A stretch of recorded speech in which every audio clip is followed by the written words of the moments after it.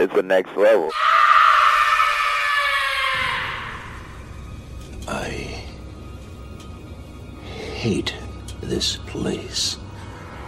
This zoo, this prison, this reality, whatever you want to call it. I can't stand it any longer. It's the smell. If there is such a thing. I feel saturated by it.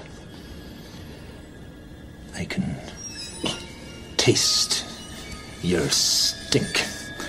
And every time I do, I fear that I've somehow been infected by it. It's repulsive, isn't it?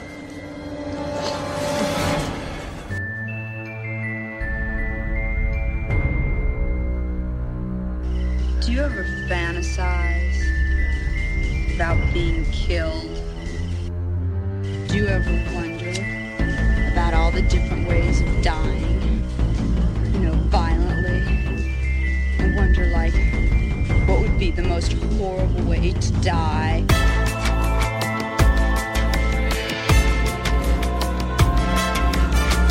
Well, hello, Mr. Fancy.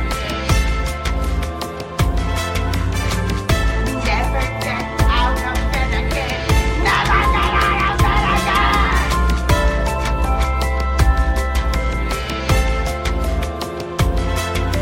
I have come here to chew bubblegum and kick ass. And I'm all out of bubblegum. The following program may contain mature subject matter. Discretion is advised.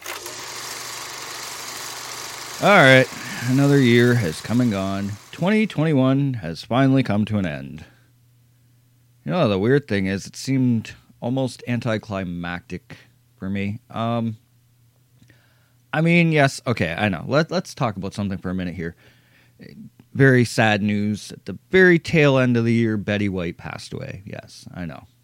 Before anything else, I need to say this. Betty White left us a full legacy and a life of joy and laughter behind for all of us to remember her by. And that's awesome. Truly a legend has passed. And I totally want to acknowledge that. But here's my thing, okay?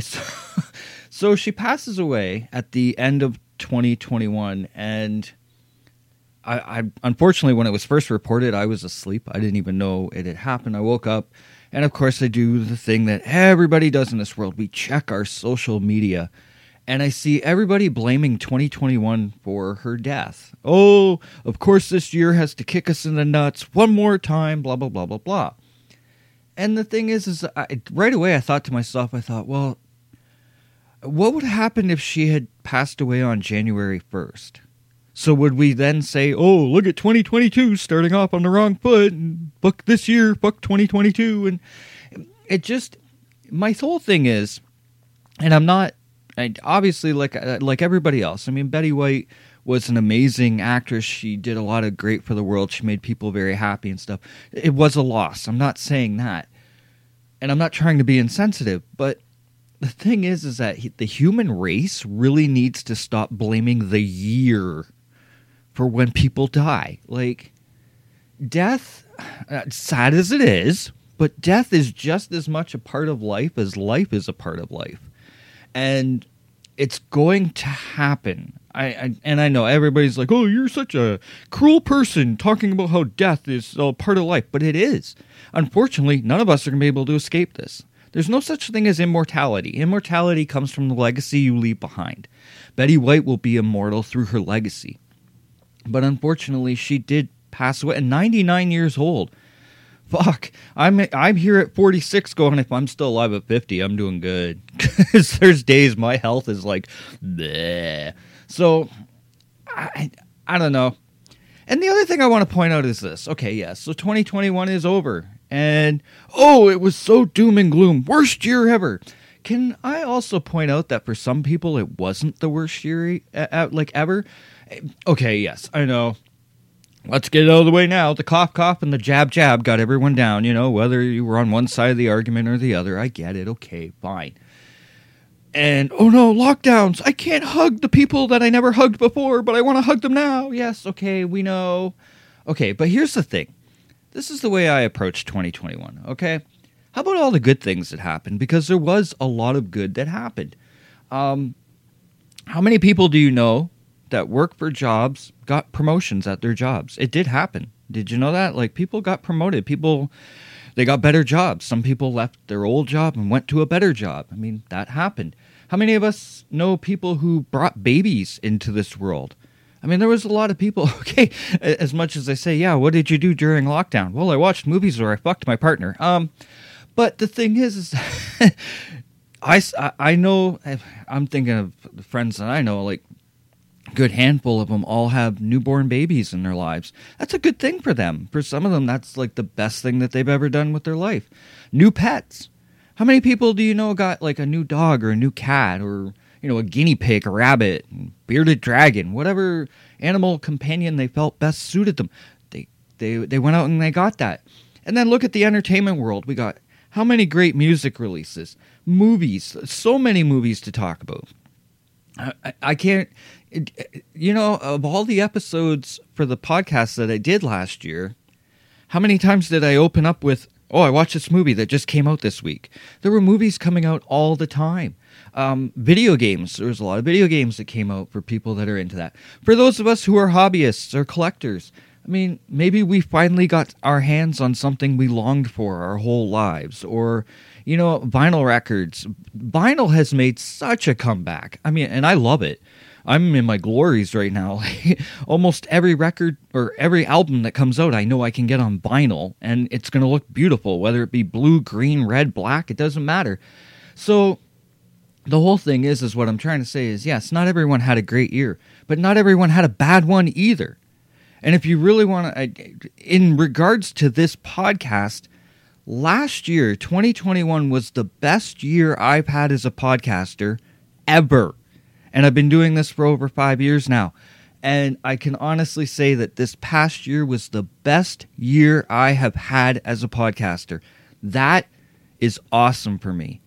So 2021, yes. Oh, it's over. It's done with. You sucked. Goodbye. Don't come back. Okay, yeah, we've heard all that before. But I'd also like to say that for those of us who had a good year, hey, man, looking forward to 2022. If you actually give a shit. I mean, I think I had one person say, Happy New Year to me, and I was like, yeah, happy next day. Like, I mean, because honestly, nothing changes.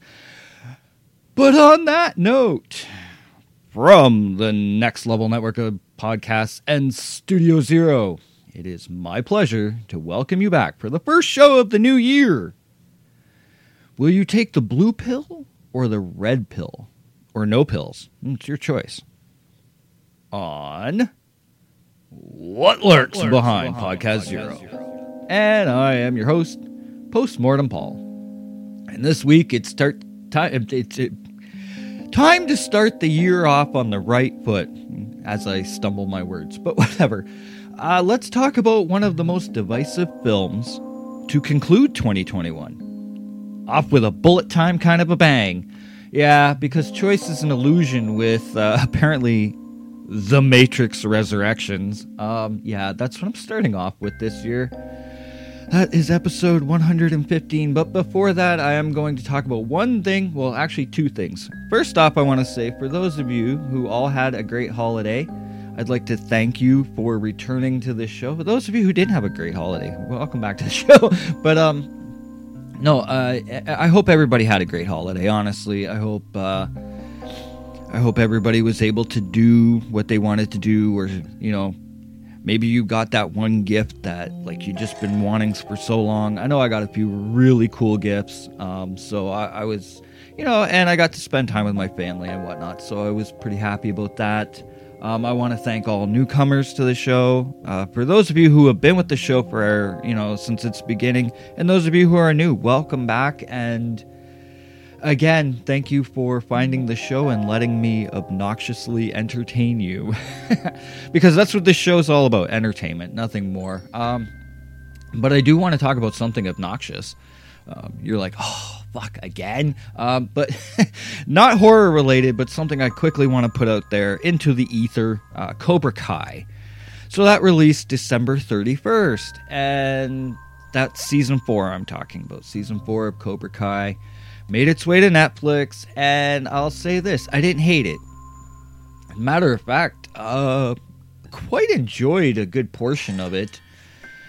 But man, okay, so something I'm going to put out there. I know I've seen a lot of people saying this was the greatest season ever, and this was awesome, and I loved it. And don't get me wrong, everyone's free to their opinions, right? And if you guys loved it, that's awesome, that's great. But man, I got to say one thing about this show. Some of the characters on this show for this season were so hard to like. The constant arguing, bickering, blaming, dick measuring, and overacted anger and hatred towards each other. I spent the first 8 episodes going, there's this definition of insanity, doing the same thing over and over and expecting different results. For 8 episodes that goes on. And it's like, I mean, aside from Johnny and Terry Silva and the character of Hawk, I like Hawk. Almost everybody else, every time they spoke, I was like, shut up. Can we get to the end of this already? But I will say this. Even though those 8 episodes were a bit of a chore for me to get through, all of it was forgiven when we got episode 9 and 10. What a finish. Okay, I will say, it's predictable. Oh yeah, I had the ending all figured out before it even happened. Except the one twist. There was one twist where I was like, oh, that's fucking clever. I didn't see that coming. But the whole tournament thing, I'll talk about that. No spoilers, but let's just say you can see the ending coming a mile away. It's like, okay, I see exactly what's going to happen here. But that said, it was so much fun to watch. The final 2 episodes of season 4, I was like, you totally made up for all the shit I bitched about the first 8 episodes. It's so good.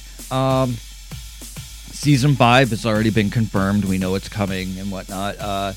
I'm hoping the characters will now be a bit more likable.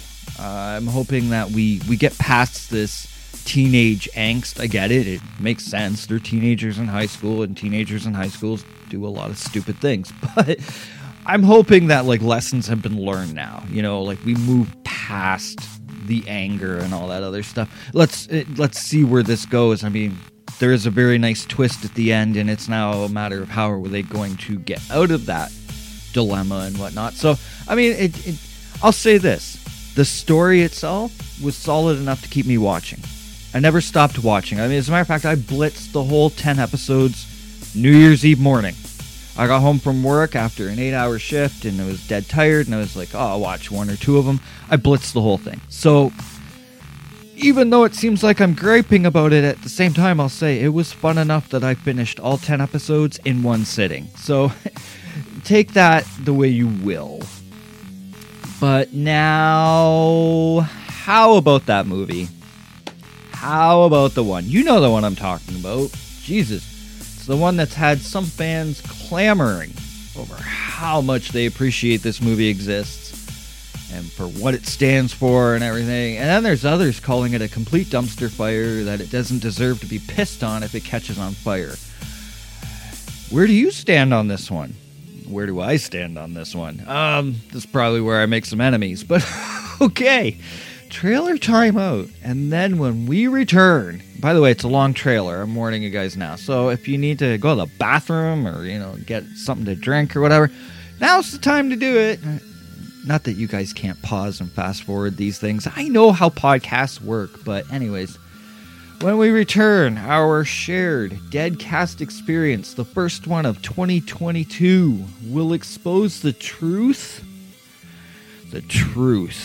on whether I chose the blue pill or the red pill, or no pill at all. Sometimes I'm just that guy who's just like, you know what, I don't care what this side says or that side says, I'm just gonna go my own fucking way. Trailer time out. When we return, Matrix Resurrections. Back in the splat, kids. We can't see it, but we're all trapped inside these strange repeating loops. Billions of people just living out their lives. Oblivious. But this is the moment for you to show us what is real.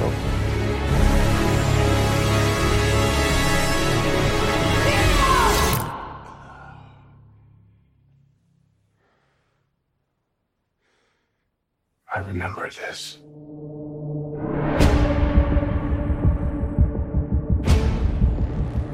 So deja vu. And yet it's obviously all wrong. Maybe this isn't the story we think it is. They taught you good. Made you believe their world was all you deserved. But some part of you knew that was a lie. Some part of you remembered what was real. It's so easy to forget how much noise the Matrix pumps into your head. Something else makes the same kind of noise. War.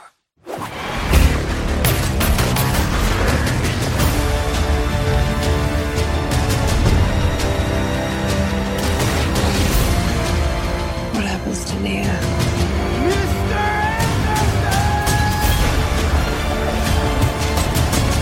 The most important choice in Neo's life.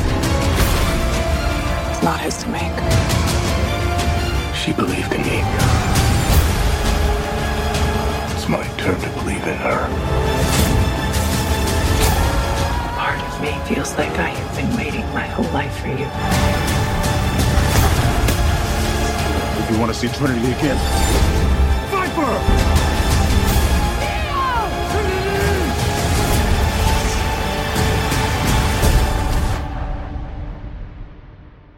I saw this in a dream.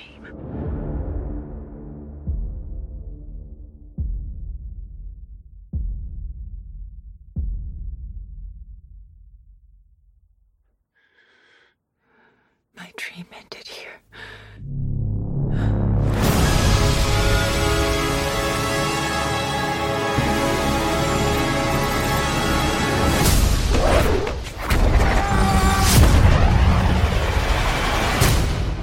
We still know Kung Fu. All right, so I just want to thank everyone yet again for returning for another year of What Lurks Behind Podcast Zero. I'm sure after I do this review, none of you will ever return again. No, I'm kidding. I'm hoping you come back. But anyways, this is a movie that, much like most movies these days, has divided the fans. And I thought, you know what, this is a good review to start off the year because I want to put my spin out there into the world of what I got from this film. And I will say this, with The Matrix comes a lot of philosophy and psychology and stuff like that. I'm not going to focus so much on those themes when I do this review, simply for the fact that everybody gets what they do from a film. I know for myself personally, when it comes to the Matrix films, one thing that I've always gotten from them is choice. The ability to have choice, or is it an illusion? And that's something that is even highlighted in this film. But that's something that I always got from, whether it's fate or you control your own fate and stuff like that. And obviously there's the more obvious themes of like AI versus humanity and machines versus man and stuff like that. There's religious tones, obviously, you know, a lot with dealing with like Zion and Neo and stuff like that. So, I mean, it all depends on what you get from the film. I don't want to focus so much on that. There's other aspects I want to focus on with this film. So, with all that said, let's just get into the review. So, The Matrix Resurrections, the latest in the Matrix saga. And keep in mind, this saga goes past just 3 films. So I'll talk about that in a bit. But this specific portion of the story was released December 22nd, 2021 on HBO Max, and it was released in theaters. Directed by Lana Wachowski, who obviously did the original Matrix films, Speed Racer, Cloud Atlas, Jupiter Ascending, Sense8. Was also a screenplay writer for the movie V for Vendetta, by the way. I thought I would mention that. Now, at the time of the original Matrix films, let's just get this out there now. Lana was credited as Larry Wachowski. And for those of you who may not know, which I don't know how you wouldn't, but she has since made it public, her transgender life change and lifestyle and whatnot, and she's now known as Lana. So keep in mind, the Matrix films are also about change. They're about approaching change, bringing change. Well, even in her personal life, there was a big change. So how much of that ties into the film? I know that it's come out recently that, she has said that, the Matrix films were also an allegory to transgender lifestyle. I don't know how much I believe that was part of the story in 1999, but you know what? If that's what she's put out there, it's something to obviously consider and look into. Again, like I said, not going to really focus so much on themes with this review, but that is something that's out there. It's something that you can watch these films and be like, okay, do I get that or don't I? The film was also produced by Lana, alongside other producers Grant Hill and James McTeague. This is the first of the Matrix films not produced by Joel Silver. So there's that to keep in mind. Keep in mind, this movie, there's a lot of people who didn't return, and then that's something I'm actually going to focus on in this review. The film was written by Lana Wachowski, David Mitchell, who also worked on Cloud Atlas and Sense8, and Alexander Hamo, who worked on Love Island and Sense8. As a matter of fact, The Matrix Resurrections had a lot of participation from people involved with that Sense8 TV series. So that series comes up a lot when looking at this film. Cinematography by Danielle Massasesi and John Toll. Now, Danielle worked on films like Zombie 5, Equilibrium, Gangs of New York, Kingdom of Heaven, and Silent Hill, which is a great film, by the way. And John Toll worked on Legends of the Fall, Braveheart, Thin Red Line, Iron Man 3, and Jupiter Ascending. This is, again, first Matrix film that Bill Pope is not the cinematographer for. So again, another change behind the scenes. Music by Johnny Klimek and Tom Tykwer. I think I'm saying his last name right. Now, Johnny has worked on films like Run Lola Run, 1 Hour Photo, Land of the Dead, Cloud Atlas, and Wolf Creek 2. And Tom has worked on films like Run Lola Run, Cloud Atlas, and Sense8 TV series. This, again, first Matrix film to not feature Don Davis as the composer for the score. Although we do get glimpses of Don's original score, the score for this film was very different. It's still a music score, but you do feel the difference with it. And I think that was intentional. Whether or not Don Davis was asked to return or not, I couldn't find anything on that. But the film score, that was one thing with the original trilogy. The film score always stood out. And with this film, I'm going to say right now, it doesn't stand out like it did in the other films. But let's move on to our starring cast. There's a few names here to talk about, so it's best to just get right into it. But how do I want to do this? Do I want to start with the big names first or the big names last? Let's go the big names first. Why not? Because Keanu Reeves. Yeah, Neo returns. Keanu Reeves is back. We all love Keanu, right? Except Dracula. No, you know what? I shit on that so much. And he's actually not that horrible.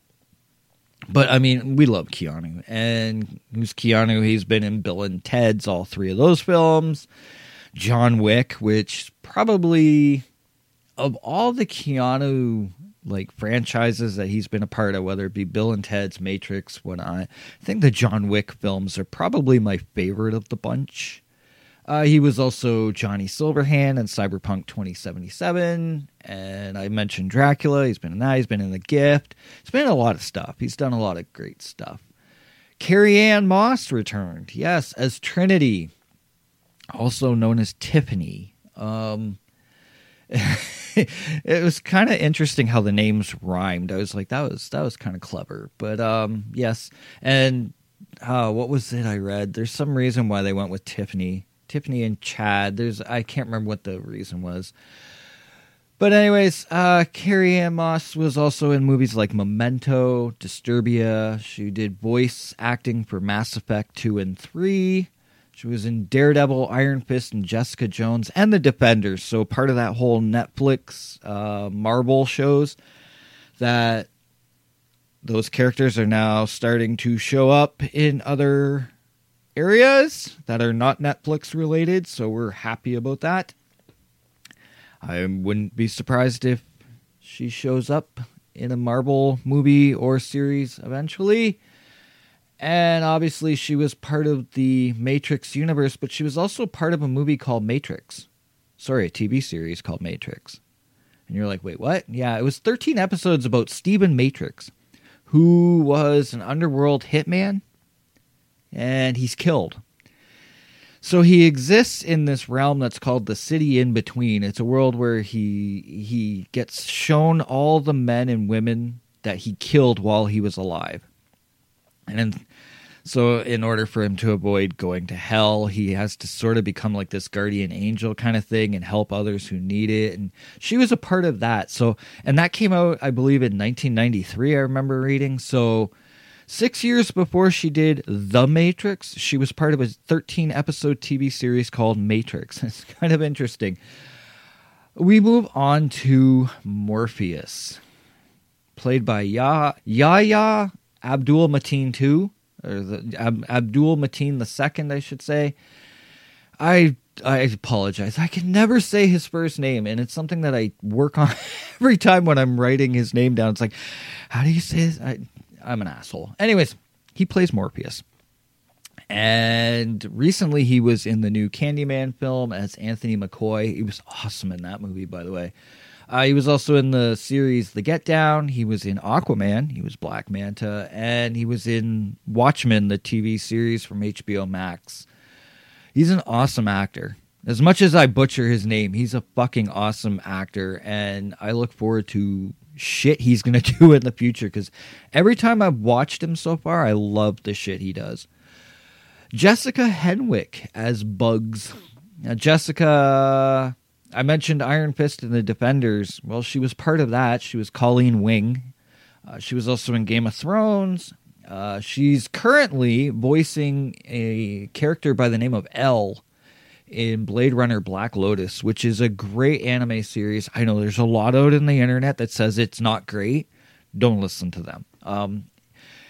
There's definitely some callbacks to Blade Runner 2049 in this, and there's some callbacks to Blade Runner in this. Like, it's because it's right in between, right? I think it takes place in like 2032.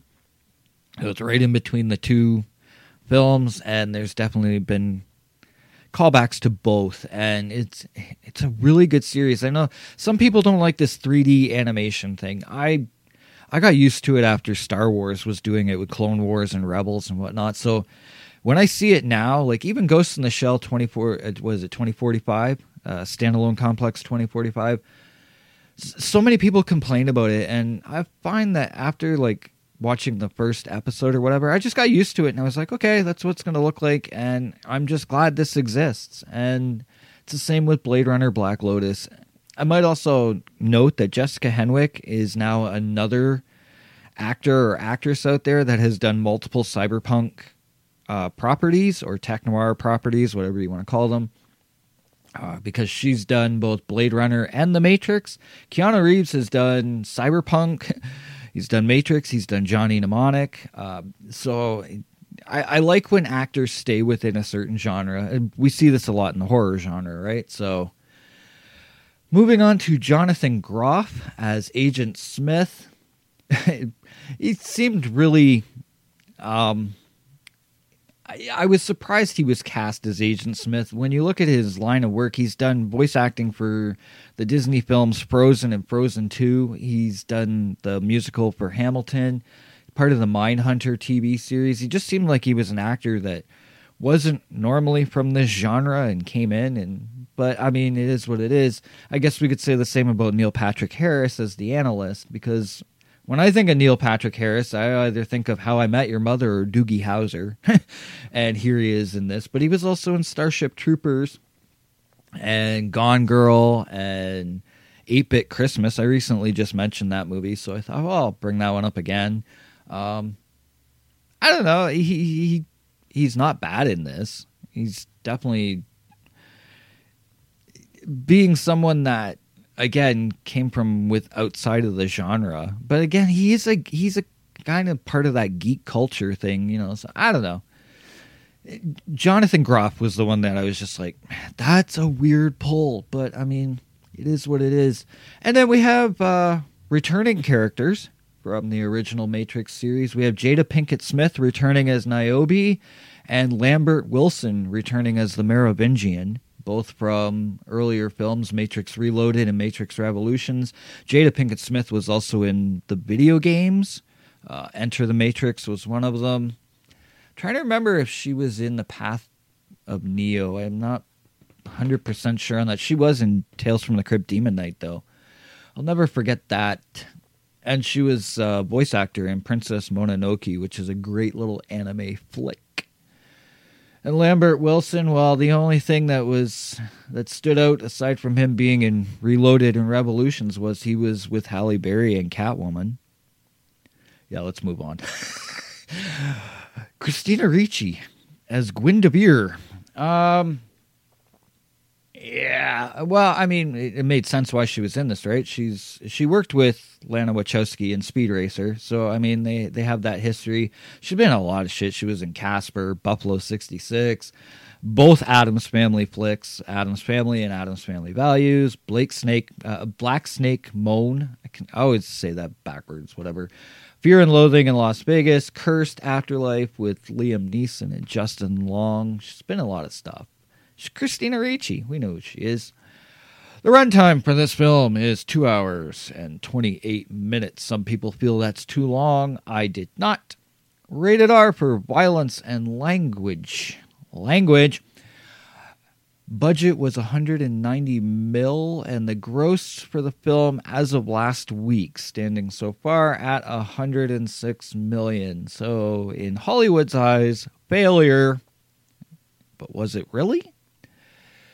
Synopsis for this movie. Pretty much Neo returns. There you go. There's your synopsis. No, to find out if his reality is a physical or mental construct, Mr. Anderson, a.k.a. Neo, will have to choose to follow the White Rabbit once more.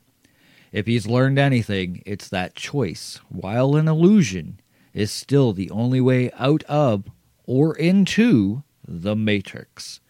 Neo already knows what he has to do, but what he doesn't know yet is that the Matrix is stronger, more secure, and far more dangerous than ever before. And for this segment, we're calling this, Would You Like Some Ice Cream? And you're like, what the fuck does he mean by that? Well, that's because the name that they were using for the filming shoots, like, like movies will have like that filming name that's not the real name of the movie, but it's what they use, so it throws people off and the public off and whatnot. Anyways, this was known as Project Ice Cream, which is, I thought that was interesting. I was like, that was weird, but I guess it would make sense. Nobody would suspect it. Now, how to describe this film? And the best way I can do this is this.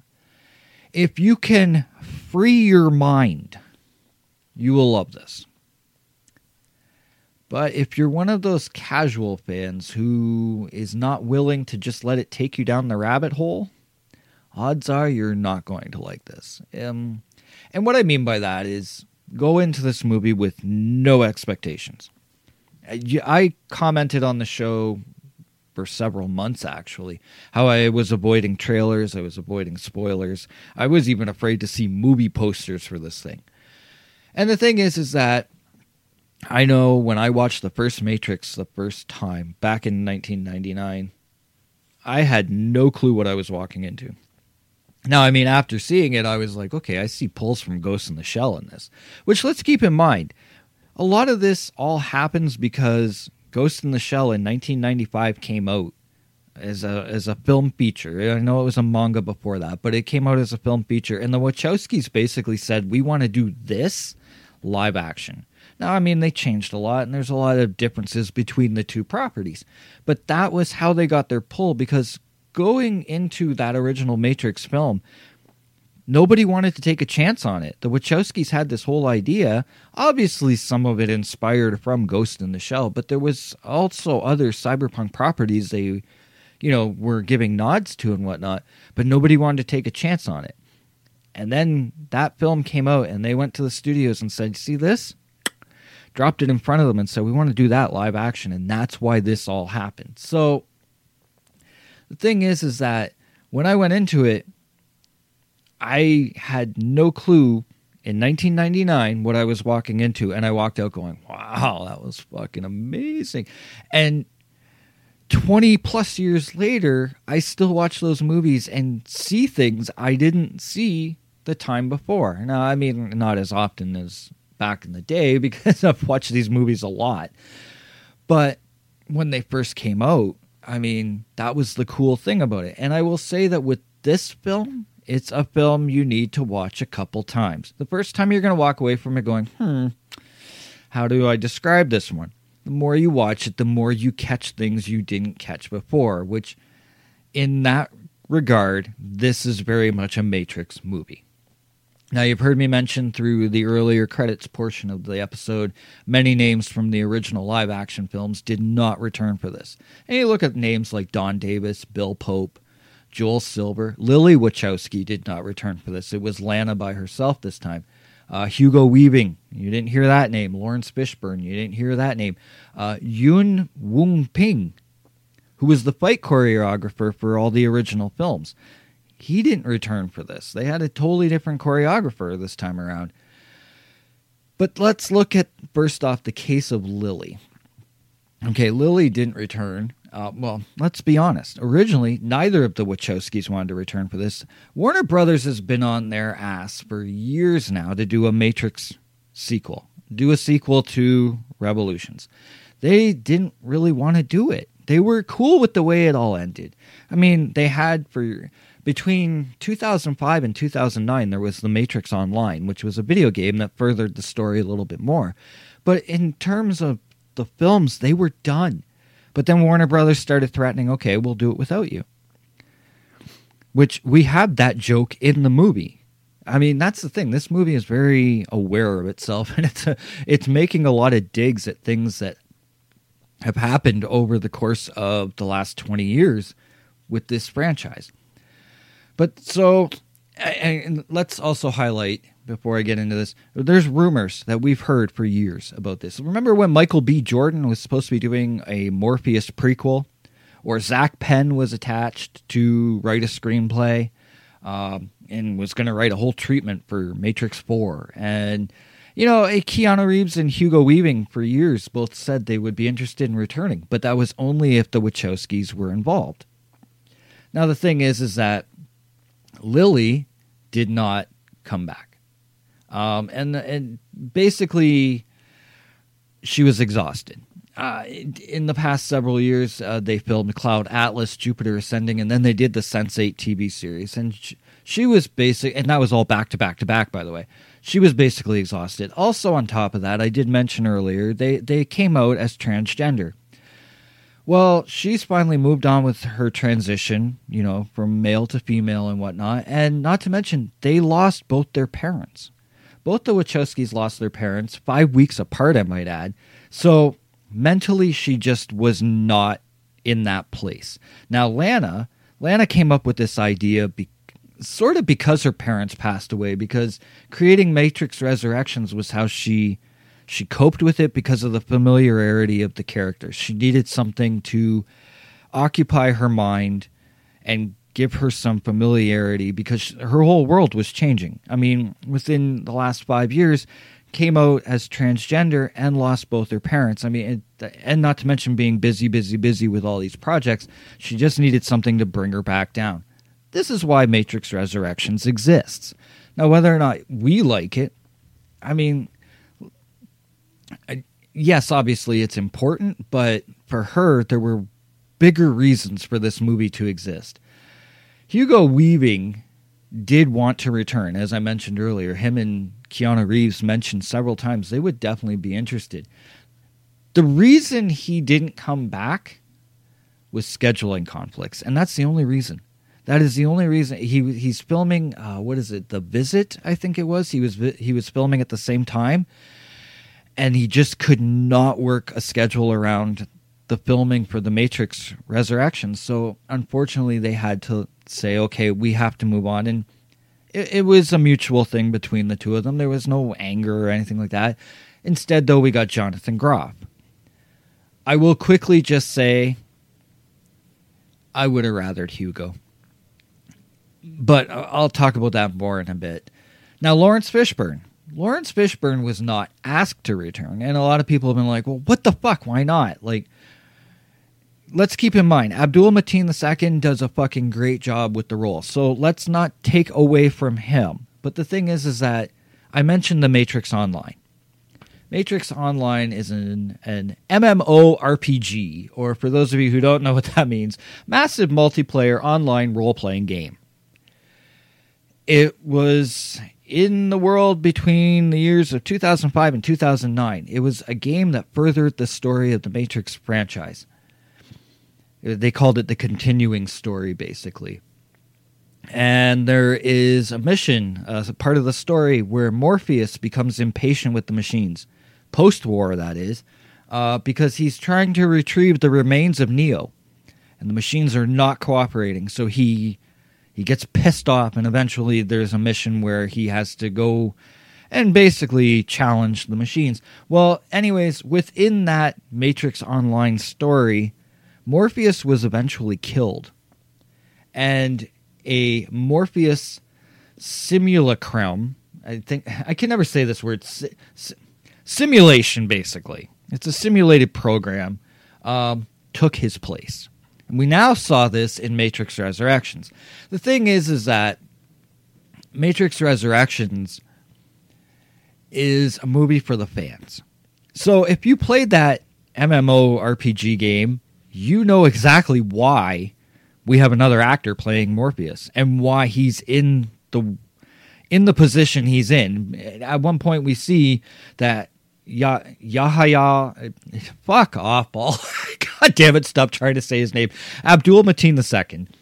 We see him as Agent Smith early on in the film, and then through Bugs, who's played by Jessica Henwick, we find out that this Smith is actually Morpheus, and he's freed by Bugs so that they can go find Neo and free him.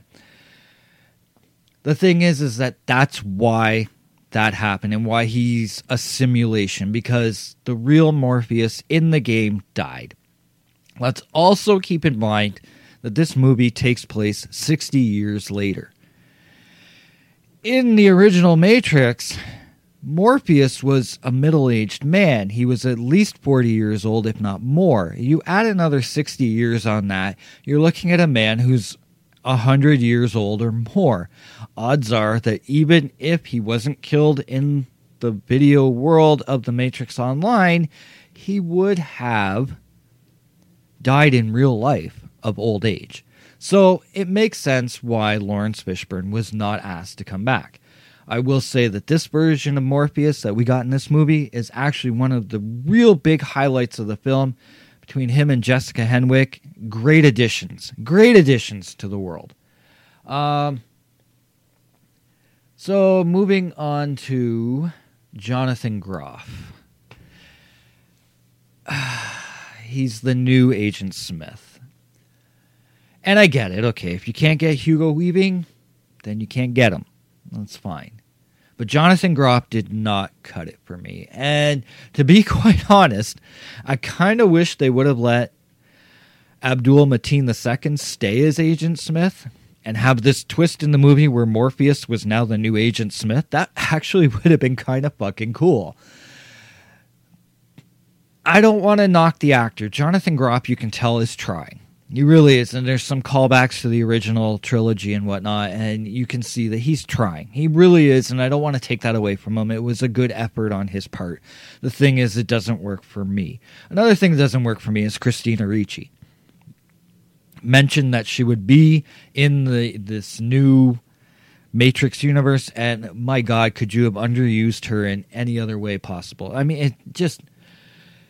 The best role they could give her was this businessman, or businesswoman, I should say. Let's stay with, her gender. She's a businesswoman in this new Matrix construct, and she's on the screen for maybe a total of a minute. That kind of bothered me. I was like, come on, this is Christina Ricci, and you could have done a lot better. You could have given her a bit of a bigger role. That said, it's nice to see her. It's a nice nod to Speed Racer to bring her back in and whatnot. But again, underused. So as much as I like this film, there are things that I was not completely impressed with. And Jonathan Groff, as much as he's trying, just doesn't work for me. Neil Patrick Harris, he's another one. Now, I enjoy his portrayal. Actually, I love Neil Patrick Harris. I think he's a great actor. But it was all too obvious. And I mean, maybe that was the intention, but it was too obvious he's this gatekeeper meant to keep Neo in check. And the whole forced blue pills. I mean, like, they really forced the blue pill, red pill thing in this movie, which the thing is okay. Neil Patrick Harris, Christina Ricci, Jonathan Groff. I can't really blame them. It's not their fault. It comes down to the screenplay. It comes down to the story. Again, am I glad this movie exists? Yes. And I understand the reasons why Lana Wachowski did it, but at the same time, it wasn't needed. So again, Neil Patrick Harris, I like him as an actor. His character of the analyst is okay. I like the architect better. The architect we got in Reloaded and Revolutions, I liked him better. But that's just me. It's a personal opinion. As for the story, okay. So here's where I'm going to make some enemies now, because everybody wanted visuals. Everybody wanted to see great big scenes with amazing fight sequences and something that would reinvent the wheel. How the fuck did you expect them to do that again? We've already had 3 movies, 3 video games, comic books, and a collection of anime shorts in a film that also, I might add, is the second best film in the whole fucking thing. But anyways, all of that already reinvented the wheel as much as they can possibly do it. This Matrix movie was not meant to be visually awe-striking. It was not supposed to blow our minds with big visuals. That's the thing. This one was a revisit to an old friend. It was a reflection of what was and a projection of what is and what is to become. It's the word meta gets thrown around a lot with this. It was supposed to be self-aware. It was supposed to take itself less seriously. That's the other thing too, is a lot of those original films were very serious. The Animatrix was very serious. The comic books were very serious. This was kind of like, no, let's just breathe now. Let's have a reflection of what was, and let's just kind of have fun with it. And there's nods and callbacks to the original trilogy, and even to the comic books and the video games and the Animatrix. And, Morpheus tried to prepare us for us. I've already said it in this episode. I'll say it one last time. I won't say it again. Free your mind. Go into this with no expectations, and trust me, you will walk away from it appreciating its existence. This movie was made for the fans, and I love it for it. Being that guy, nothing bothers me more. When people will talk about the Matrix films and they call it the Matrix trilogy. No, there was 4. The Animatrix is just as important as the 3 live-action films. As a matter of fact, oh my God, Second Renaissance, parts 1 and 2, probably one of the greatest stories told in the Matrix universe. That gives us the whole history of why this even happens. And I hate that people always ignore the Animatrix. But not only that, what I love about this film, I want to stick with the love here. I love that this movie was made for the fans. It wasn't made to be the average ticket sale. Yes, casual fans can enjoy this. They can walk away from this movie going, yeah, that was a lot of fun. I had fun with it. But I love that there's a lot of nods and love letters to the fans who have been with this from the beginning. And it's also why I say, watch this movie a couple times before making any conclusions. I've already watched it 3 times, and each time I've caught things I didn't catch the time before. One thing that's definitely fun to catch in this film is all the glitches in the Matrix. Shit that happens, behind the, like, in the windows, for example. Like, there's one scene where you see a window, and outside the window, there's, like, it's like the city that they're in. And then the next time they go past that window again, there's mountains. And it's a glitch in the Matrix. And there's a Tom Hardy cameo, which was there because they were filming the Venom film, Let There Be Carnage. That was filming at the same time as this. He happened to be there, so there's a glitch in the Matrix with a Tom Hardy cameo that he's uncredited for. And I mean, there's a lot of cool stuff. It's a big movie to digest. Really, it is. And I know 2 hours and 28 minutes, people are like, it's too long. They said the same thing about Blade Runner 2049, and no, it's not too fucking long. As a matter of fact, that movie could have been another 15 minutes longer, and I still would have loved it. The thing that I love about this movie, though, it's a film that's not meant to be taken seriously. Again, go in without expectations and walk away from it taking it for what it is. I mean, come on. We have a character in this movie named Bugs, after the bunny. That's where they got it. It's a Warner Brothers movie. Bugs even makes the line, "What's up, Doc?" in this fucking movie. Like, come on. Can you not see the writing on the wall? I don't understand why people are taking this so hard. It's not a dick, so stop acting like you just got fucked. Like, it's just a Matrix movie that I guess people expected it, like I said, they expected it to reinvent the wheel. It wasn't going to do that. And let's talk about that. The fight scenes. Okay, so I'm just going to put this out there. Is it me, or is it kind of ironic that the same people who rave about Marvel fight scenes, every Marvel movie that comes out, it's like, oh my God, that was amazing. Greatest fight scenes ever. Have you actually ever paid attention to a Marvel fight scene? They're edited with so many cuts and shots that it's dizzying.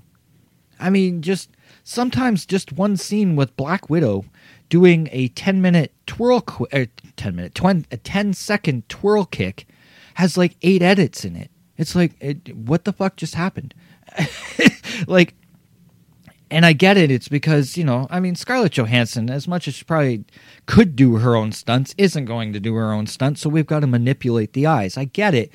But the thing is that I saw so many complaints from reviewers and whatnot that are the same people that go on about how the Marvel movies are so great. It's like, okay, I'm not knocking Marvel films. What I'm saying is why are the same people that rave about those complaining about this? Like, yes, the fight scenes are different, but the fight scenes were not the focus for this film. And I think that's where somewhere along the line, maybe it should have been better promoted that way. But again, I think the thing is that with the Matrix films, you can only do visuals so many times. And not to mention, we live in a world now that has Lord of the Rings. We have these Star Wars series that are coming out that are just doing mind-blowing things and whatnot. It's hard to reinvent the wheel these days. You know what I mean? So Matrix had its time to do that. I think this was something else. And here's a theme I will talk about that the film was focusing on: the romance. That's something that I think a lot of people also, maybe they weren't ready for there to be such a highlight on that. I don't know, but they really do highlight the Neo-Trinity connection. The Matrix films have always been about philosophy, belief structures, change, freeing the mind of limitations and restrictions, but, and it's funny how, some people when they watch this movie forgot to, take those mental approaches when watching this film. But anyways, the thing is that the romance was something I think they really wanted to focus on this time, showing the link between Neo and Trinity. That's something that really gets highlighted in this film. And so it was less about visuals, more about story this time, where in the past, the visuals were what made up for the story, because I know a lot of people didn't care for Reloaded and Revolutions, especially Revolutions, but they like the visuals. I get this movie is not for everyone. And absolutely, I should also say, I can accept that, many people are going to have different viewpoints when approaching, their opinions on this film. There is a difference between criticism and hate, though. And I will say, when people who haven't even seen the film are going on and on about how this movie shouldn't exist, or it's another Last Jedi, or it's all about the wokeism shit, because everybody loves that favorite word of theirs, woke. We're all about being woke. No, this movie had none of that, as much as you might want to think it did because some YouTube bubblehead told you it did. Whatever. I guess you didn't get the point of the original films either, because the original films were all about freeing your mind. And yeah, I don't want to slag on others, though. I mean, the whole point of this review was to give my opinion on the film, to put out some love out there, to explain why certain things happened. Nowadays we live in a world where anybody can call themselves a movie expert. I try to avoid saying that because I'm really not an expert.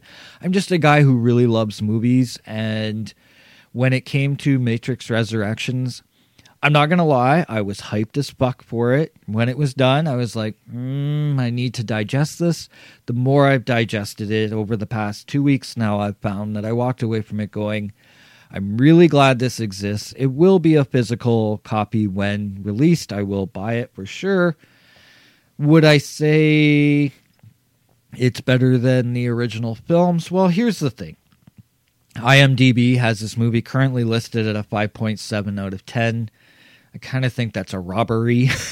I don't think 5.7 on IMDb is still a good rating considering how many people love to downrate movies, but it should be a bit higher. I think Rotten Tomatoes and Metacritic are a little bit more closer. Rotten Tomatoes 65%, Metacritic at 64%. I can agree with a little bit more. The podcast Zero rating. I read a lot. I'm not going to say I'm a huge fan of the movie, but I will say, like I said many times already, I'm glad it exists. I do like this movie. If anything, for the actors. It was definitely nice seeing Keanu Reeves and Carrie-Anne Moss back together. It was nice to have Neo, a.k.a. John Wick, because of the hairdo. Everyone's like, why didn't he cut his hair? Well, in the real world, he has a shaved head again, so it is what it is. But seeing Neo and Trinity together again, or Thomas Anderson and Tiffany, however you want to look at them, it was nice to have them back together again. Jessica Henwick and Yahya Abdul Mateen II. I think I said his name right for once. Probably didn't, but hey, whatever. They're an absolute joy to watch. And as I said earlier, I'll repeat it one more time. I'm looking forward to any projects they have coming, because I have yet to be disappointed by either of those actors. Did we need this film? Nope. But do I appreciate it? Yes. My point is, it's not a waste of time. It's not a dumpster fire. I know a lot of people are putting that out there. It's not. It's another movie in a saga that has spanned across the silver screen, comic books, video games, and anime film shorts. And all of it has followed one simple rule. I'm going to say it one last time. Free your mind. For me personally, it's 7 red pills out of 10 or 7 white rabbits out of 10. You take your pick. Yeah, there's a lot of Alice in Wonderland references in the film as well, including the trailer, which used the song White Rabbit by Jefferson Airplane, which is how I'm closing out this episode, by the way. Just so you know, you're warned. But yeah, this movie is not bad.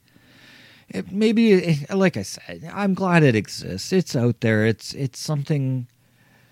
If I ever have a day when I just want to blow it on, Matrix movies, there's a 4th one I can pick, live action, 5th one total, if I want to. But I usually go to 1 in Animatrix. And those are the 2 I watch more than anything else. But yeah, this movie does not deserve the hate it's getting. That's all I will say. And on that note, thank you for returning and listening to this episode. I hope you guys had a good time. I hope, I know I stumble on my words a lot and I babble a lot, but like I said, this is for entertainment reasons, which, you know what? Approach Matrix Resurrections that way. It's for entertainment.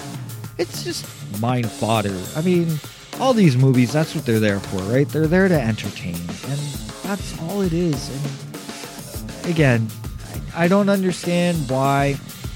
I guess, I mean, the thing is yeah, it's nice to put an opinion out there that's happy and gleeful. I guess the same counter, you know, you can put your opinion out there that you didn't like something, but I even said to one person, I said, well, one thing that I've learned about Matrix Resurrections, it's not a movie for everyone. And I think that's the best way to approach this. It's not going to be for everyone, but for those of us who like it, let us like it. Stop telling us we're wrong. Anyways, thank you for turning. Thank you for listening. I will announce the next episode in a second. I do want to say, though, that you can find the show on all the major podcast streaming outlets, whether it be Spotify, Apple Podcasts, Google, Player FM, Podbean, Audible. The list goes on. You know, you can find the show on any of those. I've noticed subscribers on quite a lot of them. So, hey, whoever keeps returning, thank you. You guys are awesome. I love you guys so much. Feel free to let me know you're one of them. I know some of you already, but hey, I mean, just shoot me an email at whatlurksbehindpodcast0@gmail.com. I know I always forget to mention the email on this show. Social media, if you want to do it that way, on Facebook, facebook.com/whatlurksbehindpodcast0, on Instagram at whatlurksbehindpodcast0. I know I've been really quiet on Instagram and Twitter. I've been really quiet on those. I kind of took myself away from social media for the holidays just so, you know, I could better enjoy things and whatnot, not be so frustrated. Twitter at WLB Podcast 0. Next episode, we're returning to the world of horror, but we're going to do this anime style. I've been on a huge anime kick for the last week, I'd say. And I thought, you know what? There's a movie that came out in 2000 that blew my mind back then. And I've always had this passion with this film. I thought, you know what? It'd be a nice little film to talk about. Kind of going from Matrix, which was inspired by an anime. Now we're going to jump into an anime that also spawned a live-action version of itself as well. From 2000, we'll be returning, or not returning, but we'll be going to military bases with school kids and vampires and vampire slayers. Yes, the Japanese anime hit film, Blood, the Last Vampire. And it spawned a whole fucking... There's two series, two anime series. It's based on a manga, and it had a live-action adaptation, which I'll talk more about next episode, but it's not as bad as some people would have you think. Yeah, so next episode, Blood, the Last Vampire. Gonna close out with Jefferson Airplane like I said I would, because I feel I should. I feel it just fits. Free your mind.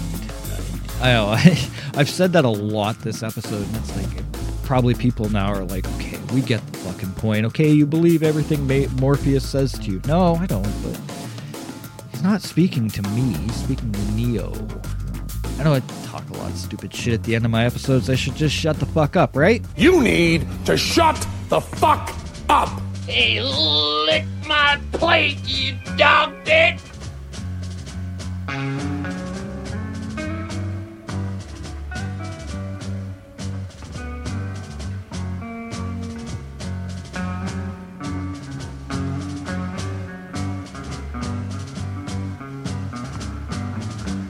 One pill makes you larger, and one pill makes you small. And the ones that mother gives you don't do anything at all.